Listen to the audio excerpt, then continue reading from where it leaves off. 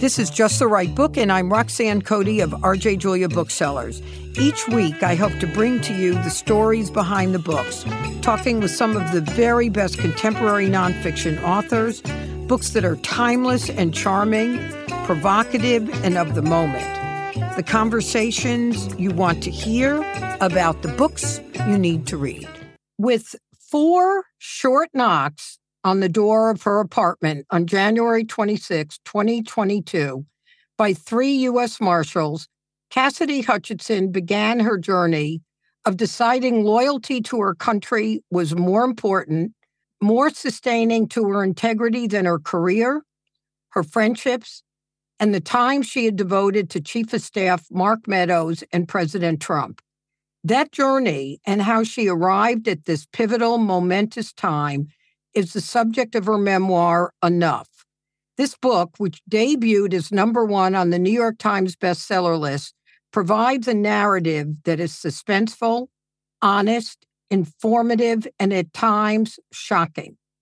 At its heart is the clash between a young woman committed to public service and the most powerful office in our country, the office of the president, whose commitment in the instance of President Trump is only to himself and his vanity and his power.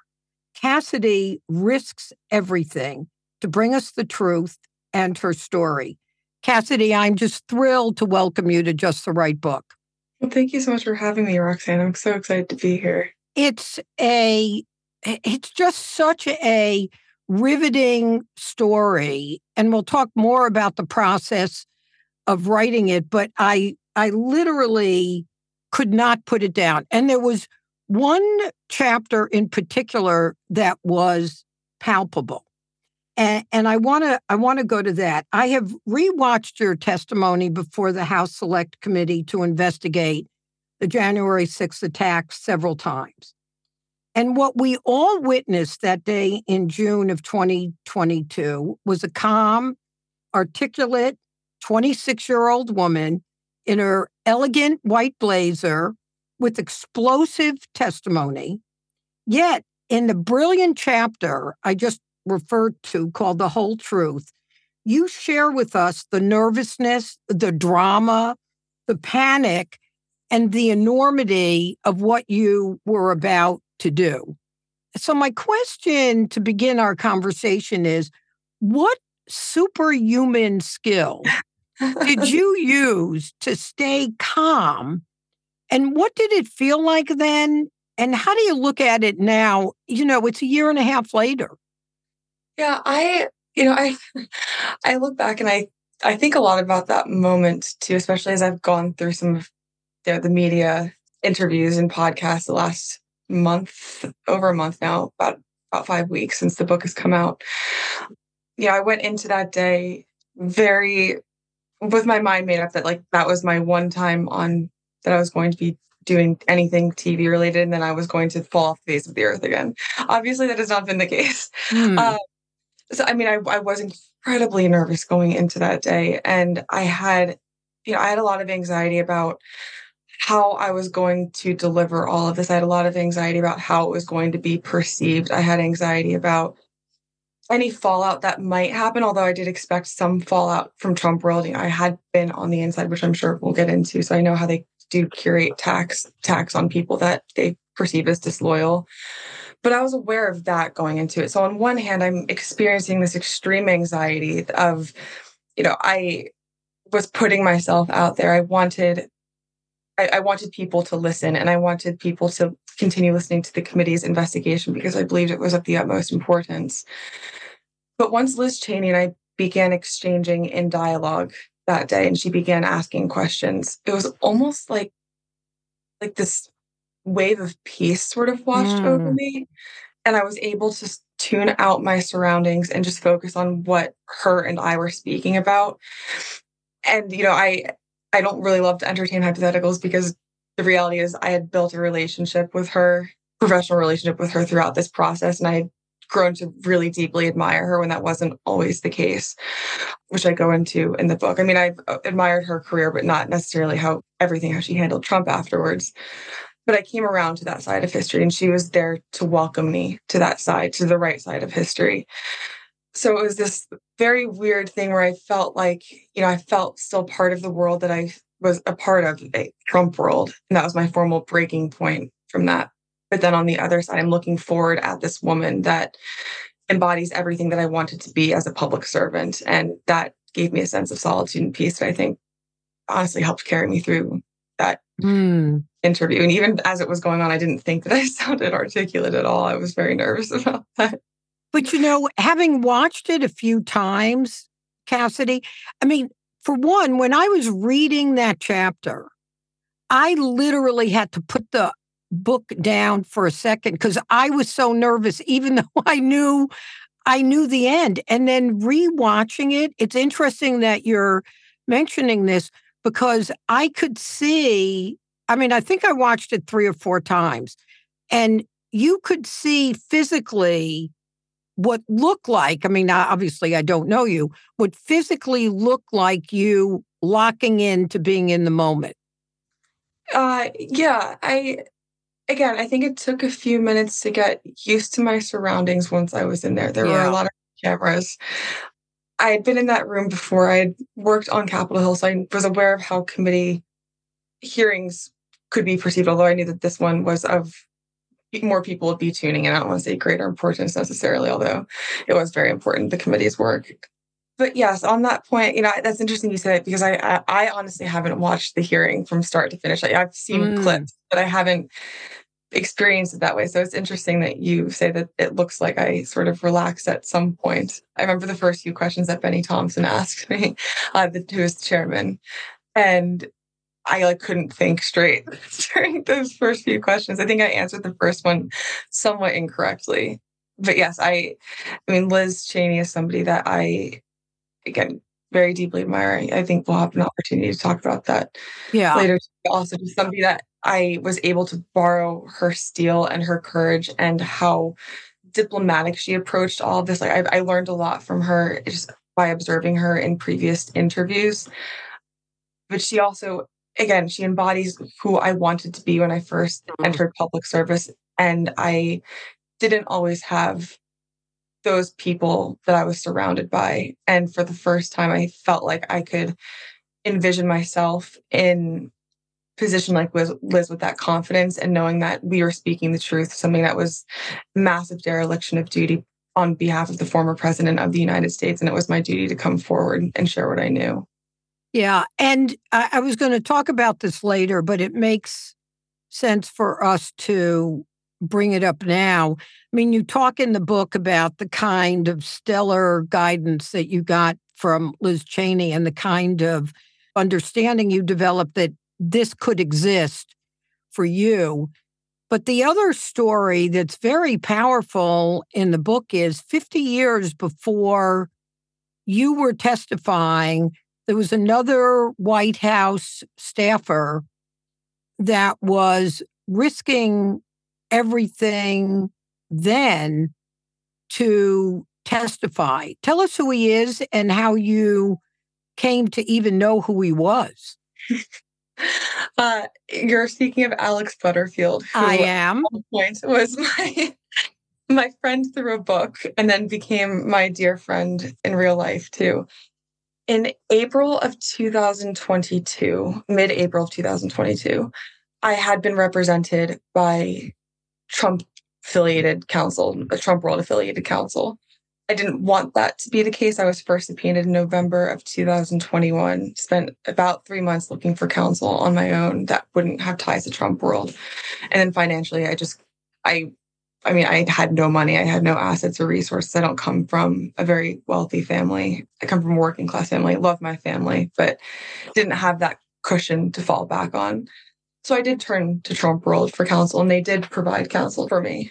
Mid-April of 2022, I knew that leaving the interviews that I'd had, I wasn't completely forthcoming. I wasn't as honest as I wanted to be. I didn't share everything I knew surrounding the events leading up to and on January 6th. But I still was tangentially involved in Trump World, and I was sort of trying to bury all of that guilt in the back of my mind so I could just move on with my life.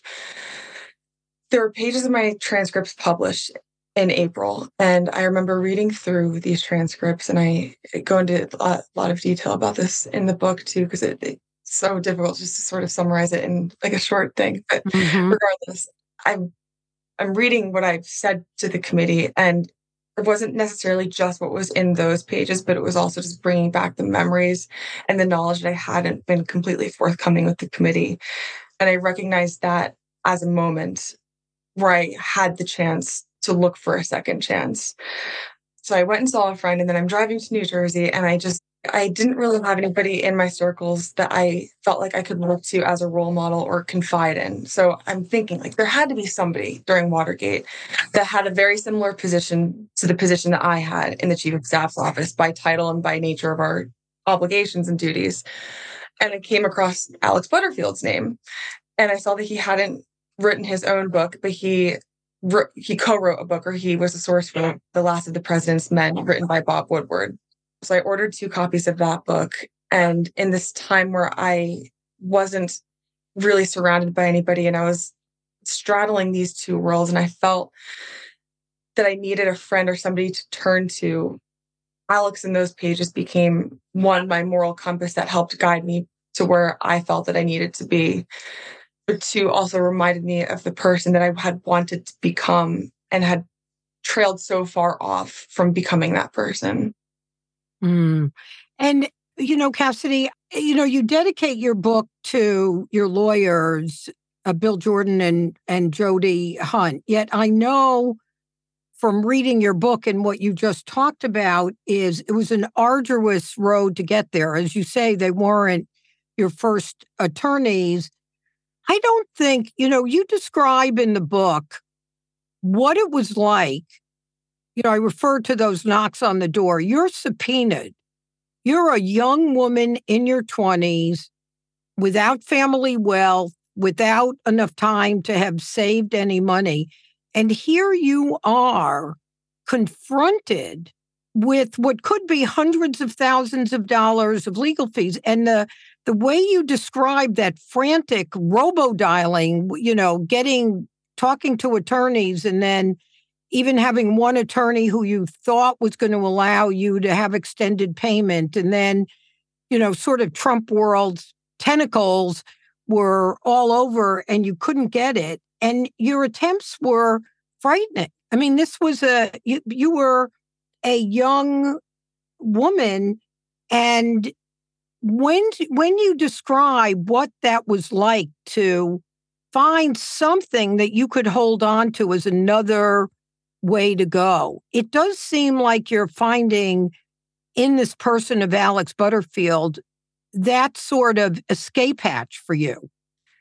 Absolutely. And just to touch on something you previously just said, which I liked, and I think it's important for your listeners to at least try to put themselves back in this moment too, I shouldn't assume, but that they loosely followed January 6th. And if not, I'll do my best to provide a brief recap. But after Mr. Trump left office on January 20th, it was not a very friendly, and rightfully so, but was not a very friendly environment for Trump administration staffers, unless you were going to work in Trump world or for an organization or a person tangential to Trump world.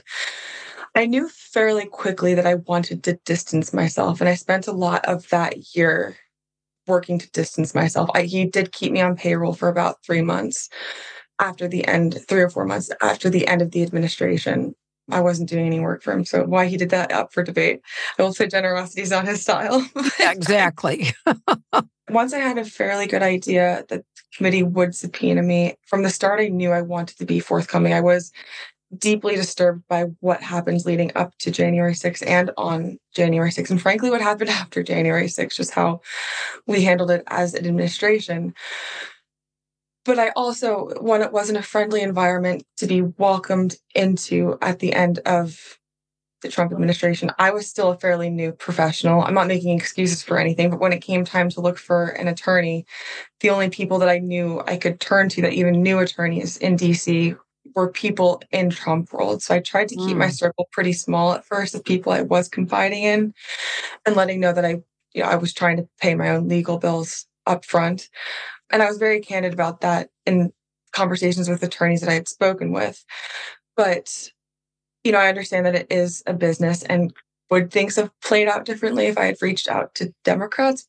Potentially. I don't know.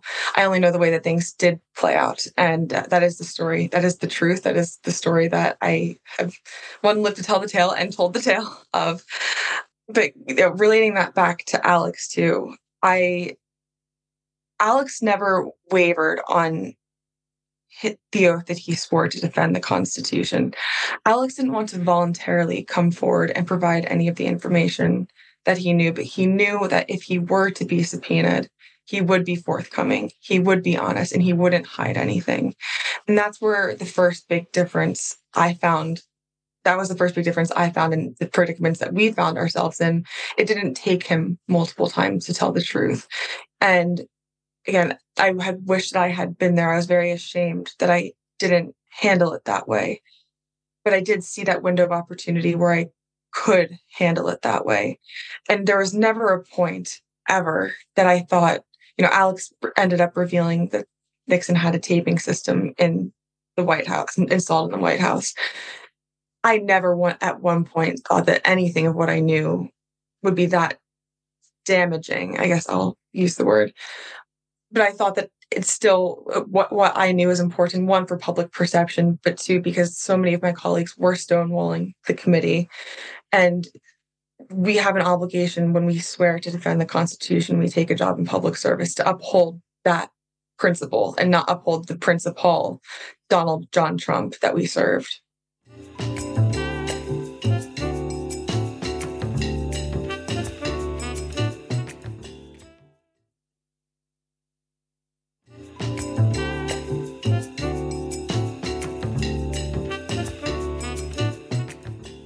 So, Cassidy, we were talking about the dramatic moment of your testimonies, but I'd like to take a step back. You began your career in public service during college. You were an intern for Steve Scalise, and later that summer, you interned for Ted Cruz on the Senate side. And then very quickly, you went from your first full-time job in the Office of Legislative Affairs in the East Wing of the White House to becoming the special assistant to the president and advisor to the chief of staff in the West Wing. Now, I don't know a lot about politics or normal trajectories for a career, but that seemed really fast to me for being in a position of extraordinary access and judgment. I mean, you were very connected to everything that was going on. People were soliciting your opinion. You were connected to members on the House. So I'm curious, did that seem fast to you? Did it align with what you expected a career in public service to look like? You were on a first-name basis with lots of leadership like Kevin McCarthy. Was that unique to the Trump environment? I mean, what did all of that look like to you? So I guess a few things on that. And I have spent a lot of time thinking about that, especially in this phase of my life. First, on that, I think this will cover a few of the questions, but was it unique to the Trump administration, and was it fast, or did I expect it? And the answer to both of those is sort of, I don't know. And again, I think it's important for people to remember too, one, this is my first real job. Like, this is my first, I mean, I'd worked my whole life. I'd worked for the previous 7-ish, roughly 8 years. But at this point, I'm like 22 when I accepted my first full-time job there. I just graduated college. And he's also the only the Trump administration is the only presidential administration that I have worked in. So I just want to be careful, not conflate. I don't know. I will say, from people I had spoken with then, or even now, it seems like it is a fairly unique feature of the Trump administration. But at the same time, too, I think it's important for people outside of the Washington, D.C. area to know and to be aware of the fact that Washington is by and large run by young people. Mm-hmm. We have this image of Congress in our mind of these old white men with all the white hair flooding the House floor. No, that's not untrue. We are making great strides to having more equality in both branches, or in both chambers. But most of the aides that run committees and members' offices are young. So my ascent wasn't extremely out of the ordinary. It was just where I was experiencing it, I guess, is sort of the best way to explain that. But at the same time, I had a job in legislative affairs where my job was essentially to run member services for the House, to know all the House members, to form and build strong relationships with them, because the Office of Legislative Affairs, I refer to it as, and others have as well, like bridge between the White House and Congress, or the executive branch and legislative branch. It's our job not only to communicate what the administration expects of the Hill, but what the Hill expects of the administration. So to have people in that office that know the members and senators and have those relationships is extremely important. And that's when I formed the relationship with Meadows. So when he was named Mr. Trump's fourth chief of staff, Mark and I had a fairly close working relationship at that point. So I wasn't completely, I was surprised when Mr. Trump announced him as the chief of staff, but I wasn't completely surprised that Mark asked me to work with him or work for him, just because we had that relationship that I had established in Leg Affairs. And I had relationships with people throughout the executive branch. But I also saw my job at that point as somewhat of a nonpartisan. I know I worked for a Republican administration. I considered myself, and continue to consider myself, a Republican. But it wasn't a hyper-partisan role that I was transitioning out of. Mm-hmm. And Cassidy, so you're in the White House. I mean, there were so many parts of the book that I was riveted by and learned from. And one part was understanding what the Office of Legislative Affairs did. And also, you did a very good job of describing sort of the high speed of everything going on. And then, probably superimposed on that was Trump running what, by all accounts, not just yours, was an unusual way of operating as a president, as a White House, where people had access and all of that. And you describe in the book how powerful the notion of public service was to you, and how you viewed the seriousness of that role and that commitment. What were the incidents that started popping up in the White House that might have started to be this little voice in your head saying that something was awry? Specific to January 6th, or more specific to my experience working for Donald Trump and looking back on it now? I would say both. Say both. Because there's slightly different responses to both. That's why I wanted to make sure broadly speaking, ended the previous question by saying I saw my job as somewhat of a nonpartisan, recognizing that it still was a partisan role. But I didn't see myself as a partisan slinger in that era, where I think many people that worked for Mr. Trump were hyper-partisan. And again, I'm not speaking foully about that or how other presidents have handled things. It's just factual. There were a lot of people around that were more on like the execute Trump side of the agenda. I loved working in legislative affairs. I loved working in Congress. I never expected to be hired full-time at the end of my college tenure. That's sort of because I worked at the White House. I wanted to work in leg affairs. I was extremely passionate about public service, and that was the best place for me to start that career. And I say that to this day too, whether I was in the right place at the right time or wrong place, wrong time. But I think it's invaluable for anybody, whether it's an internship or a full-time job. If you have the opportunity to work for the government, and at any level, I think it's important just to understand how things work.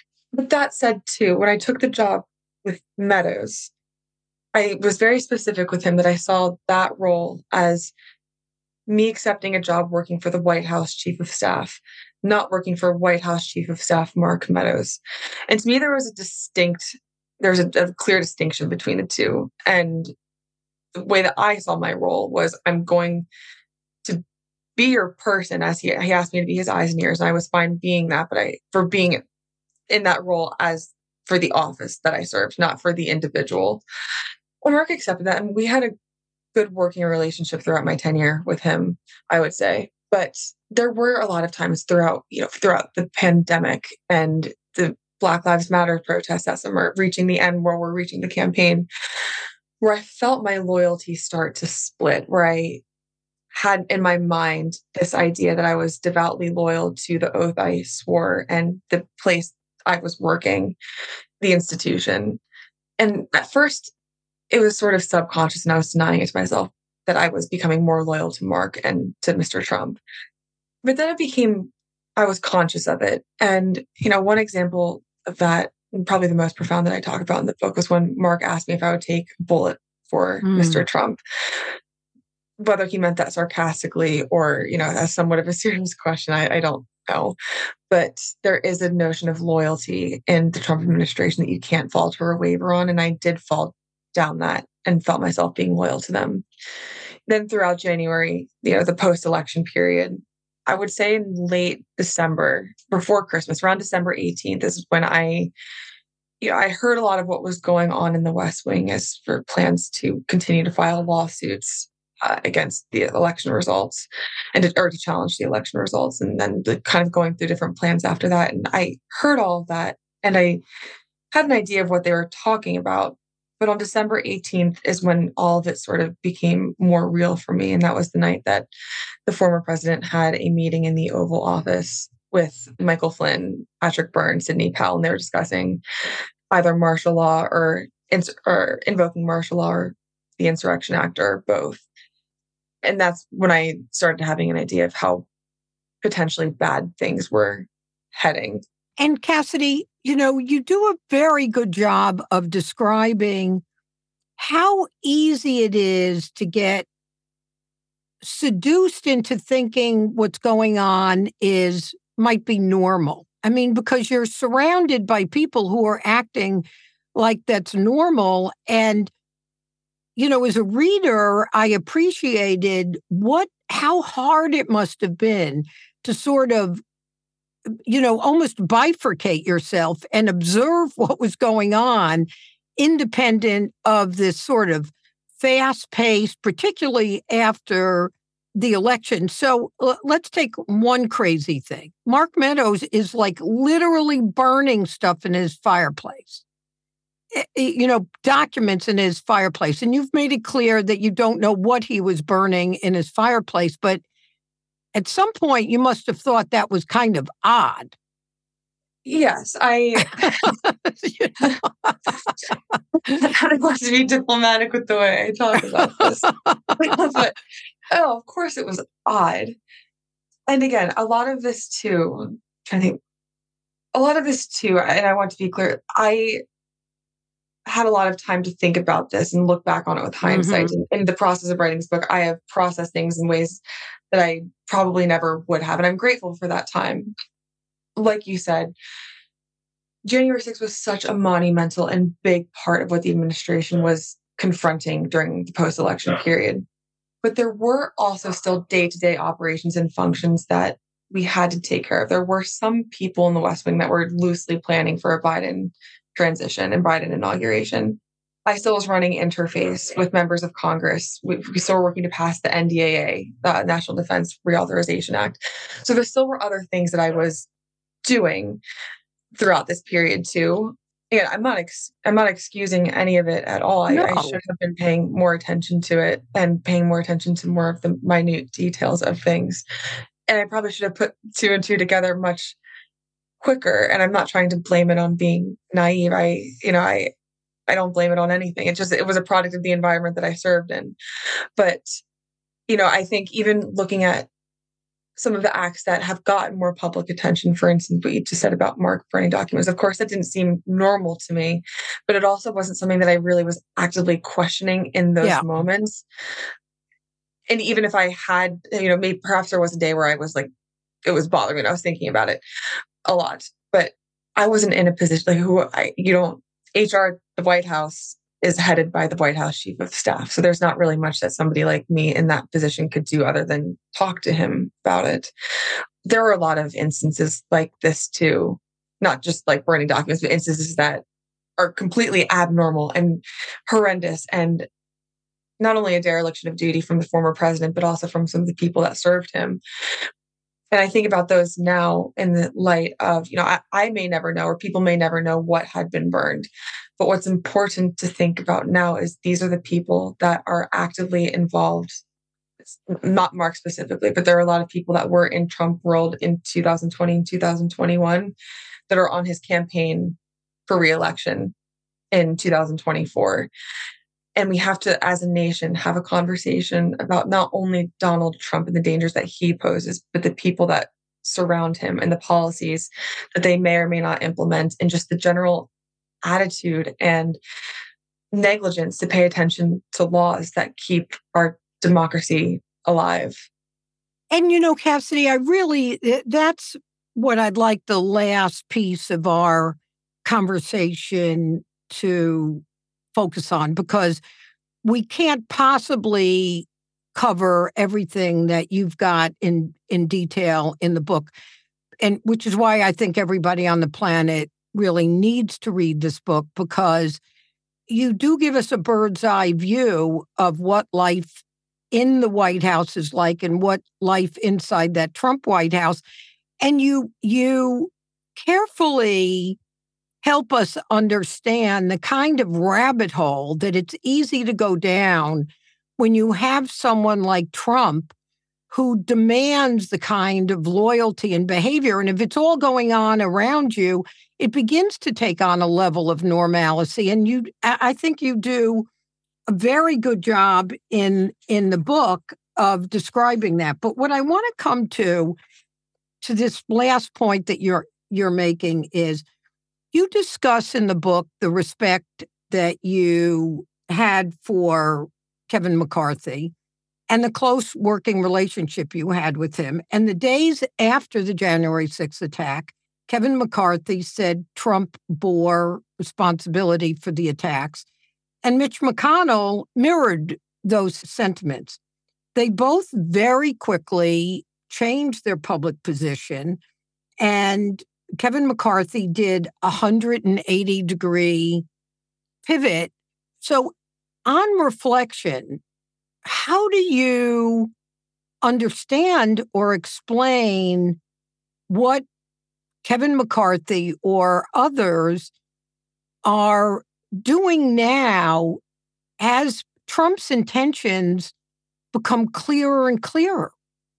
I think Donald Trump's intentions from day one were crystal clear. And when I look back now, I have that perspective. I didn't have that perspective at the time. That is a perspective that I've grown into, one, by being surrounded by some of the most fantastic people I've ever met in my life, from everybody at Simon & Schuster to who's helped me with this project, to my collaborator, Mark Salter, who, phenomenal American, phenomenal writer, but just like a great person who cares deeply about people and about our political system and our democracy, to my attorneys at Alston and Byrd and Williams and Conley. So I for as difficult as this past year has been, I've been surrounded by so many amazing people, really for one of the first times in my life, that have helped me not only grow from that chapter of my life, but grow into the person that I want to become.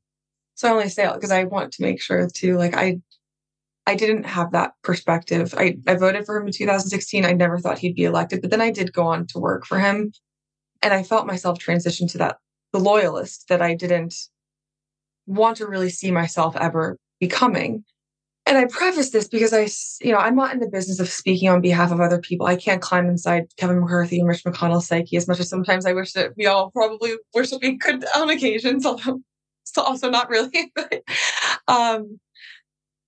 from my experience and what I have also observed now being on the outside, as easy as it can be to fall down the so-called rabbit hole of being in Trump's grasp, whether you work for him or you work in coordination with him like a member of Congress would, or even as somebody that's a supporter of him, it can be easy to fall down that rabbit hole, but it's almost more difficult to climb your way back out of it. And I look back now on that year in between the end of the administration to being subpoenaed, and how hard I was trying to claw my way out of that world at times. and it felt almost impossible, but I got to a place where I felt like it was achievable.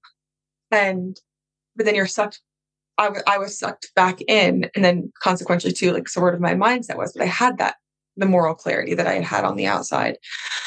And again, I say if Donald Trump were to fall off the face of the earth tomorrow, some problems would go away, but not all of them. And that's why right now, with the position that I have, one, being able to speak from experience, but also from this perspective I have of the evolution of the Republican Party and how far gone the Republican Party is, especially in this next year, it is so important that, there are conversations to be had with people like me who, I should rightfully have to answer why I decided to work for Donald Trump. I don't think that question's offensive. I think I also owe people a response to that. So I don't mind getting asked questions along those lines.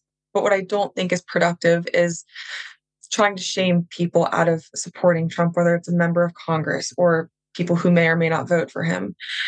Because one of what was so difficult also for me to sort of wrap my mind around in this period was that I was going to be leaving Trump's inner circle and entering a world that was very unfamiliar to me. And I had seen other people make that same break, but their intentions were always questioned. And this next year is so important for the survival of our democracy that we need to create an environment where, one, people feel willing and able to have these difficult conversations, but they feel it's a friendly environment to have their opinions heard. And I think that has been a really big and unfortunate deterrent of people either breaking with Donald Trump and taking the Liz Cheney and the Adam Kinzinger route, which is not only the correct route to take for history, but a courageous route to take as an elected official. I think if we can welcome more people like that and create a sense of understanding, then we're going to be better off in 2024 and hopefully in the years to come after that. Well, Cassidy, I so agree with you, because whatever some of us might think about Trump shaming anybody is never going to be productive. And I have, I've watched as the book has been published, you're taking a very public and powerful role of speaking out about Donald Trump being unfit for the presidency and encouraging the kind of dialogue and conversation that we need to have about preserving our democracy. And, you've talked about your collaborator, Mark Salter, and we'll talk about him in a minute. But, fair disclosure, Mark is a good friend. And one of the things that's so striking about Mark Salter and John McCain, who we worked for, is they are driven by a sense of duty to the country. Right. And Mark's a Republican, you're a Republican. You both lament the direction that the Republican Party seems to be enthralled with now. And so what do you think it could take? It's got you being brave, Liz Cheney being brave. What will it take for the Republican leadership to begin to actually put their loyalty to the country first? What's the next, sort of brick that needs to fall, do you think, for that to happen? This is my opinion. Yeah, of course. I don't know if it is a brick that needs to fall as much as it is a foundation that needs to be laid. And I know I touched on this earlier too, but my opinion, I don't think that anytime soon we can expect congressional leadership to suddenly make some jarring transformation when they had arguably the best and probably only opportunity to in the days and weeks after January 6th. Now, it still could be done. At this point, there's such a strong loyalty and mentality founded in Donald Trump and the power that he holds over the party that have infiltrated our institutions. And that's not something that I think is just going to be easily solved. That gets solved at the ballot box. And that's where I go back to the foundation being laid, where people in this country need to either remember, understand, or learn about how impactful their vote is and how important it is for these constituents to pay attention to what's happening in the country. And yeah, I've said it, that Donald Trump showed us who he was in really his whole life, but in the 2016 presidential election cycle, in the 2020 presidential election cycle, and he's continued to show us who that man is. Donald Trump isn't changing. I think the elected officials are not going to change. How we're going to create change in this country at this point is it's a grassroots effort that involves everybody. It involves Republicans, Democrats, independents, libertarians. I don't care what you politically identify with. It's all of our responsibility to have this conversation. It's all of our responsibility to try to create the change where we can. This is a big moment bigger than our politics. This is not about voting for an R or a D on the next presidential ticket. This is about voting for the survival of our democracy. And we are at this critical turning point right now.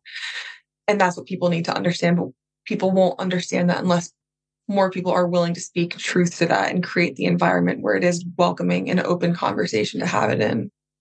So, Cassidy, to that point, and to your point on the ballot box, so, a survey came out from somebody, Siena or Quinnipiac or somebody, over the last couple of days saying Trump is in the lead over Biden in 5 swing states. And so if we're really going to have the conversation, just as you voted for Trump, there are people who are committed or admiring of what they consider Trump policies. So I'm curious what the insertion point of a conversation, if I'm speaking to someone who says that they are committed to Trump and they don't care about his 91 indictments and they don't care about, any of this other stuff, because they literally believe that he will be better for their lives, right? So there are people who believe he will be better for their lives. How do you begin the conversation with that person? It's difficult because I think it really depends on the person and the constituency that you're speaking with. And again, I want to disclaim, and I'm having a lot of these, that I don't have the perfect recipe for any of this. All I can do right now is try. And I feel like this is the next most natural step for me because of the experience that I've had, but also another thing that I owe the country is to continue correcting some of the mistakes that I've made. And I'm not saying that working for Donald Trump was a mistake, but I handled things that I consider, that I look back on and I wish I had handled differently. And I think that helping have these conversations is important. But, I think whether we're having that conversation with a suburban mother, a suburban housewife, a suburban working mom in Michigan or Pennsylvania, or we're talking to a working class family in Arizona or a middle class family in Georgia, there's a lot that's going to happen before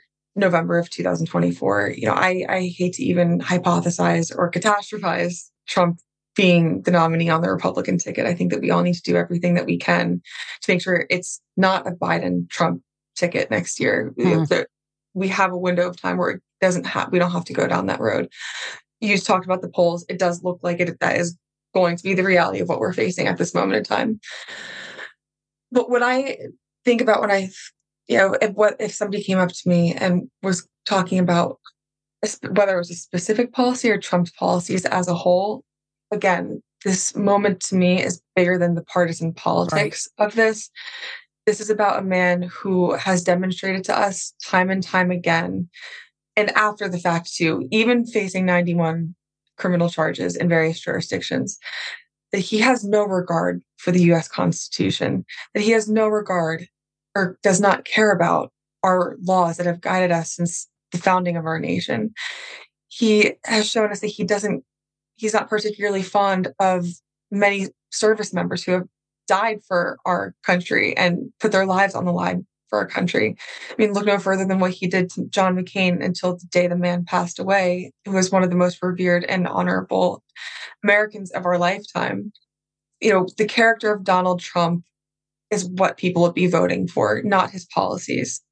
If we want to vote for somebody that is going to fight for the survival of our democracy and to fight for the survival of the American experiment, Donald Trump is not the way to vote on that ticket. Mm-hmm. And I would fear that if we do go down that road and he does win a second term in office, then we might not be voting for the same things that we did this past election cycle that we would be in 2028.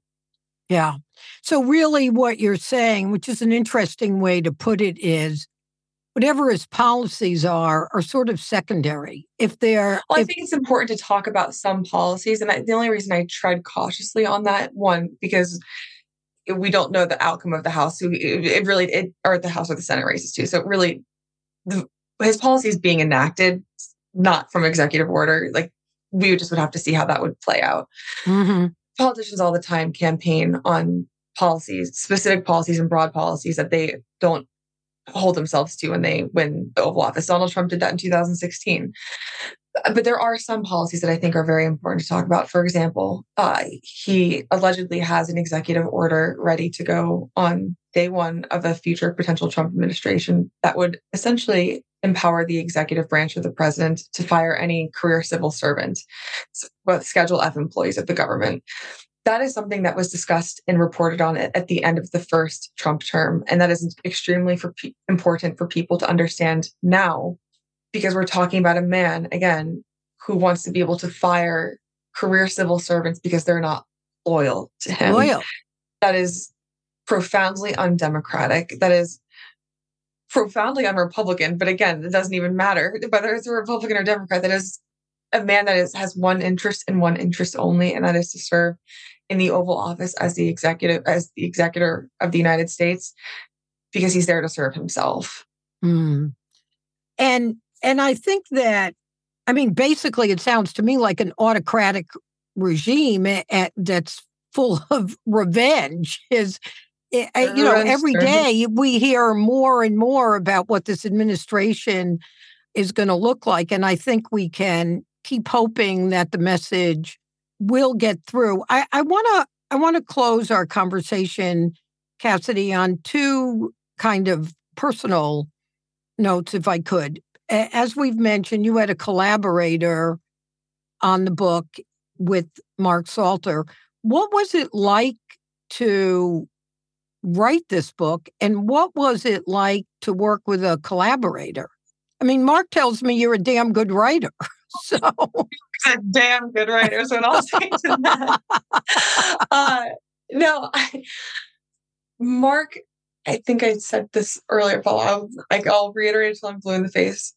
Mark Salter, there have been a lot of people that have come into my life, especially in this past year and a half, that have, I call them like my angels or my North Stars, or these people that I feel like I'm so undeserving of having in my life and as support systems for me as I go through this transition and I grow into this person that I want to become. Mark has been one of the most rewarding, but also honorable experiences of just being able to work with a man like Mark Salter. Mark Salter, again, he's had a very revered career working in Republican politics, but that aside, Mark is emblematic of what I think that every American should strive to be. Mark cares deeply about his country. He cares deeply about the people that he cares about. He cares deeply about his family. He's just a spectacular person. I'm off my Mark Salter soapbox now. But this book would not have been possible without Mark's help. Mark is a fantastic writer, was able to help pull the story out of me in ways that I never would have been able to by myself. He was incredibly patient as we wrote a lot in a very short period of time. And I worked through a lot of difficult emotions and things that I hadn't processed. But this book wouldn't have been the way it is without Mark, because Mark has really helped open my eyes, not only to how abnormal things were in the way that I experienced them in the Trump administration, but being able to help me grow and learn as an American about what nonpartisan, what we actually stand for. There were times that Mark and I would bicker, because I also was intentional to write the book in what I call real time. So to take the reader through how my mind was operating at that moment so they can feel, with the idea of having them feel the emotional tug that I had felt. So Mark and I got in plenty of little spats about things that I would say or policies that I would defend in real time in the writing, but we would talk about them afterwards, like for instance, the first impeachment. But more of a convoluted experience looking back. Yeah, I don't want to speak on behalf of Mark Salter, but he just a really incredible person to work with. And I was sort of dreading the process of working with the collaborator, not going to lie, because I like to have control over the projects that I work on. Yeah, well, we figure that out in the book. To work with. Cassidy, we figure out your interest and control in the book. Mark, I mean, there were days that we sat side by side, either at my kitchen countertop or at Mark's desk in Alexandria, and both of our laptops out, like writing together in unison. So yeah, I can't thank him enough for a lot of things, and beyond the book, helping me through such a trying period of my life. Yeah. Well, either one of us could be the president of the Mark Salter fan club. So before I close with a summary, what's your hope for the future of the Republican Party? What's your hope for yourself? You've been through what somebody else might consider a lifetime of experiences. What's your hope right now? Right now, I'm still growing into this role, and I would be doing a disservice to your listeners and to myself if I didn't admit openly that this has not been a completely easy process. It's been very rewarding, but I am adjusting to living a more forward-facing life, and it's not something that I particularly wanted or envisioned for myself at this point in my life, but it's something that I recognize also sort of as a duty. I know we have talked about this, but to me, I have this next year loose plan, and I don't know what the plan exactly looks like or how it will unfold. But I think right now it's my obligation to continue speaking truth, not only to what Donald Trump is capable of and to what I experienced in the White House in those days, but to make sure that I'm doing everything I can to reach as broad of an audience as I can, as I'm able to make sure that I have the conversations that I need to have or can have, so Donald Trump is not the Republican nominee on the presidential ticket next year. And if he is, I see it as my obligation and my duty and a choice that I will consciously make to do everything I can to make sure that he ends up nowhere near the Oval Office ever again. It's a duty that I take very seriously, and I'm still trying to learn the best way to figure out how to get that message out there. But it's something that I think is profoundly important, and writing the book was the first step of that process. Yeah. So I want to thank you for taking the time to be in conversation about this. I want to thank you for writing the book, which, as I said earlier in our conversation, I think history buffs want to read it. Politically interested people should read it. People who want to know what it's like to find the courage to speak up in the midst of a counterweight. And I do believe, and I do hope that just as you found Alex Butterfield as a source of inspiration, or Liz Cheney, that there will be somebody out there tomorrow or in 10 years or in 50 years that will read your book or know what you did, and they'll be inspired to also take actions that are honorable despite what's going on around them. I just think I am grateful as an American that you did what you did by testifying, and that what you will continue to do. So, Cassidy Hutchinson, thank you so much.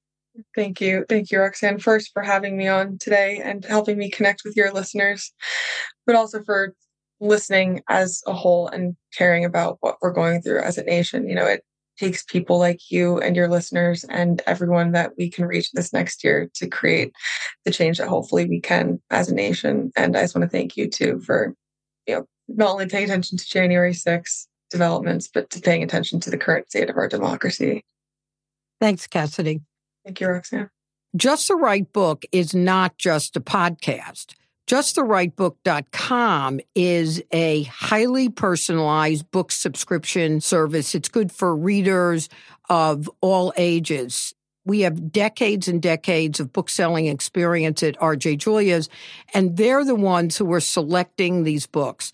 Here's what happens. We get tons and tons of letters. We've been around for over 10 years, and the letters always are a version of this.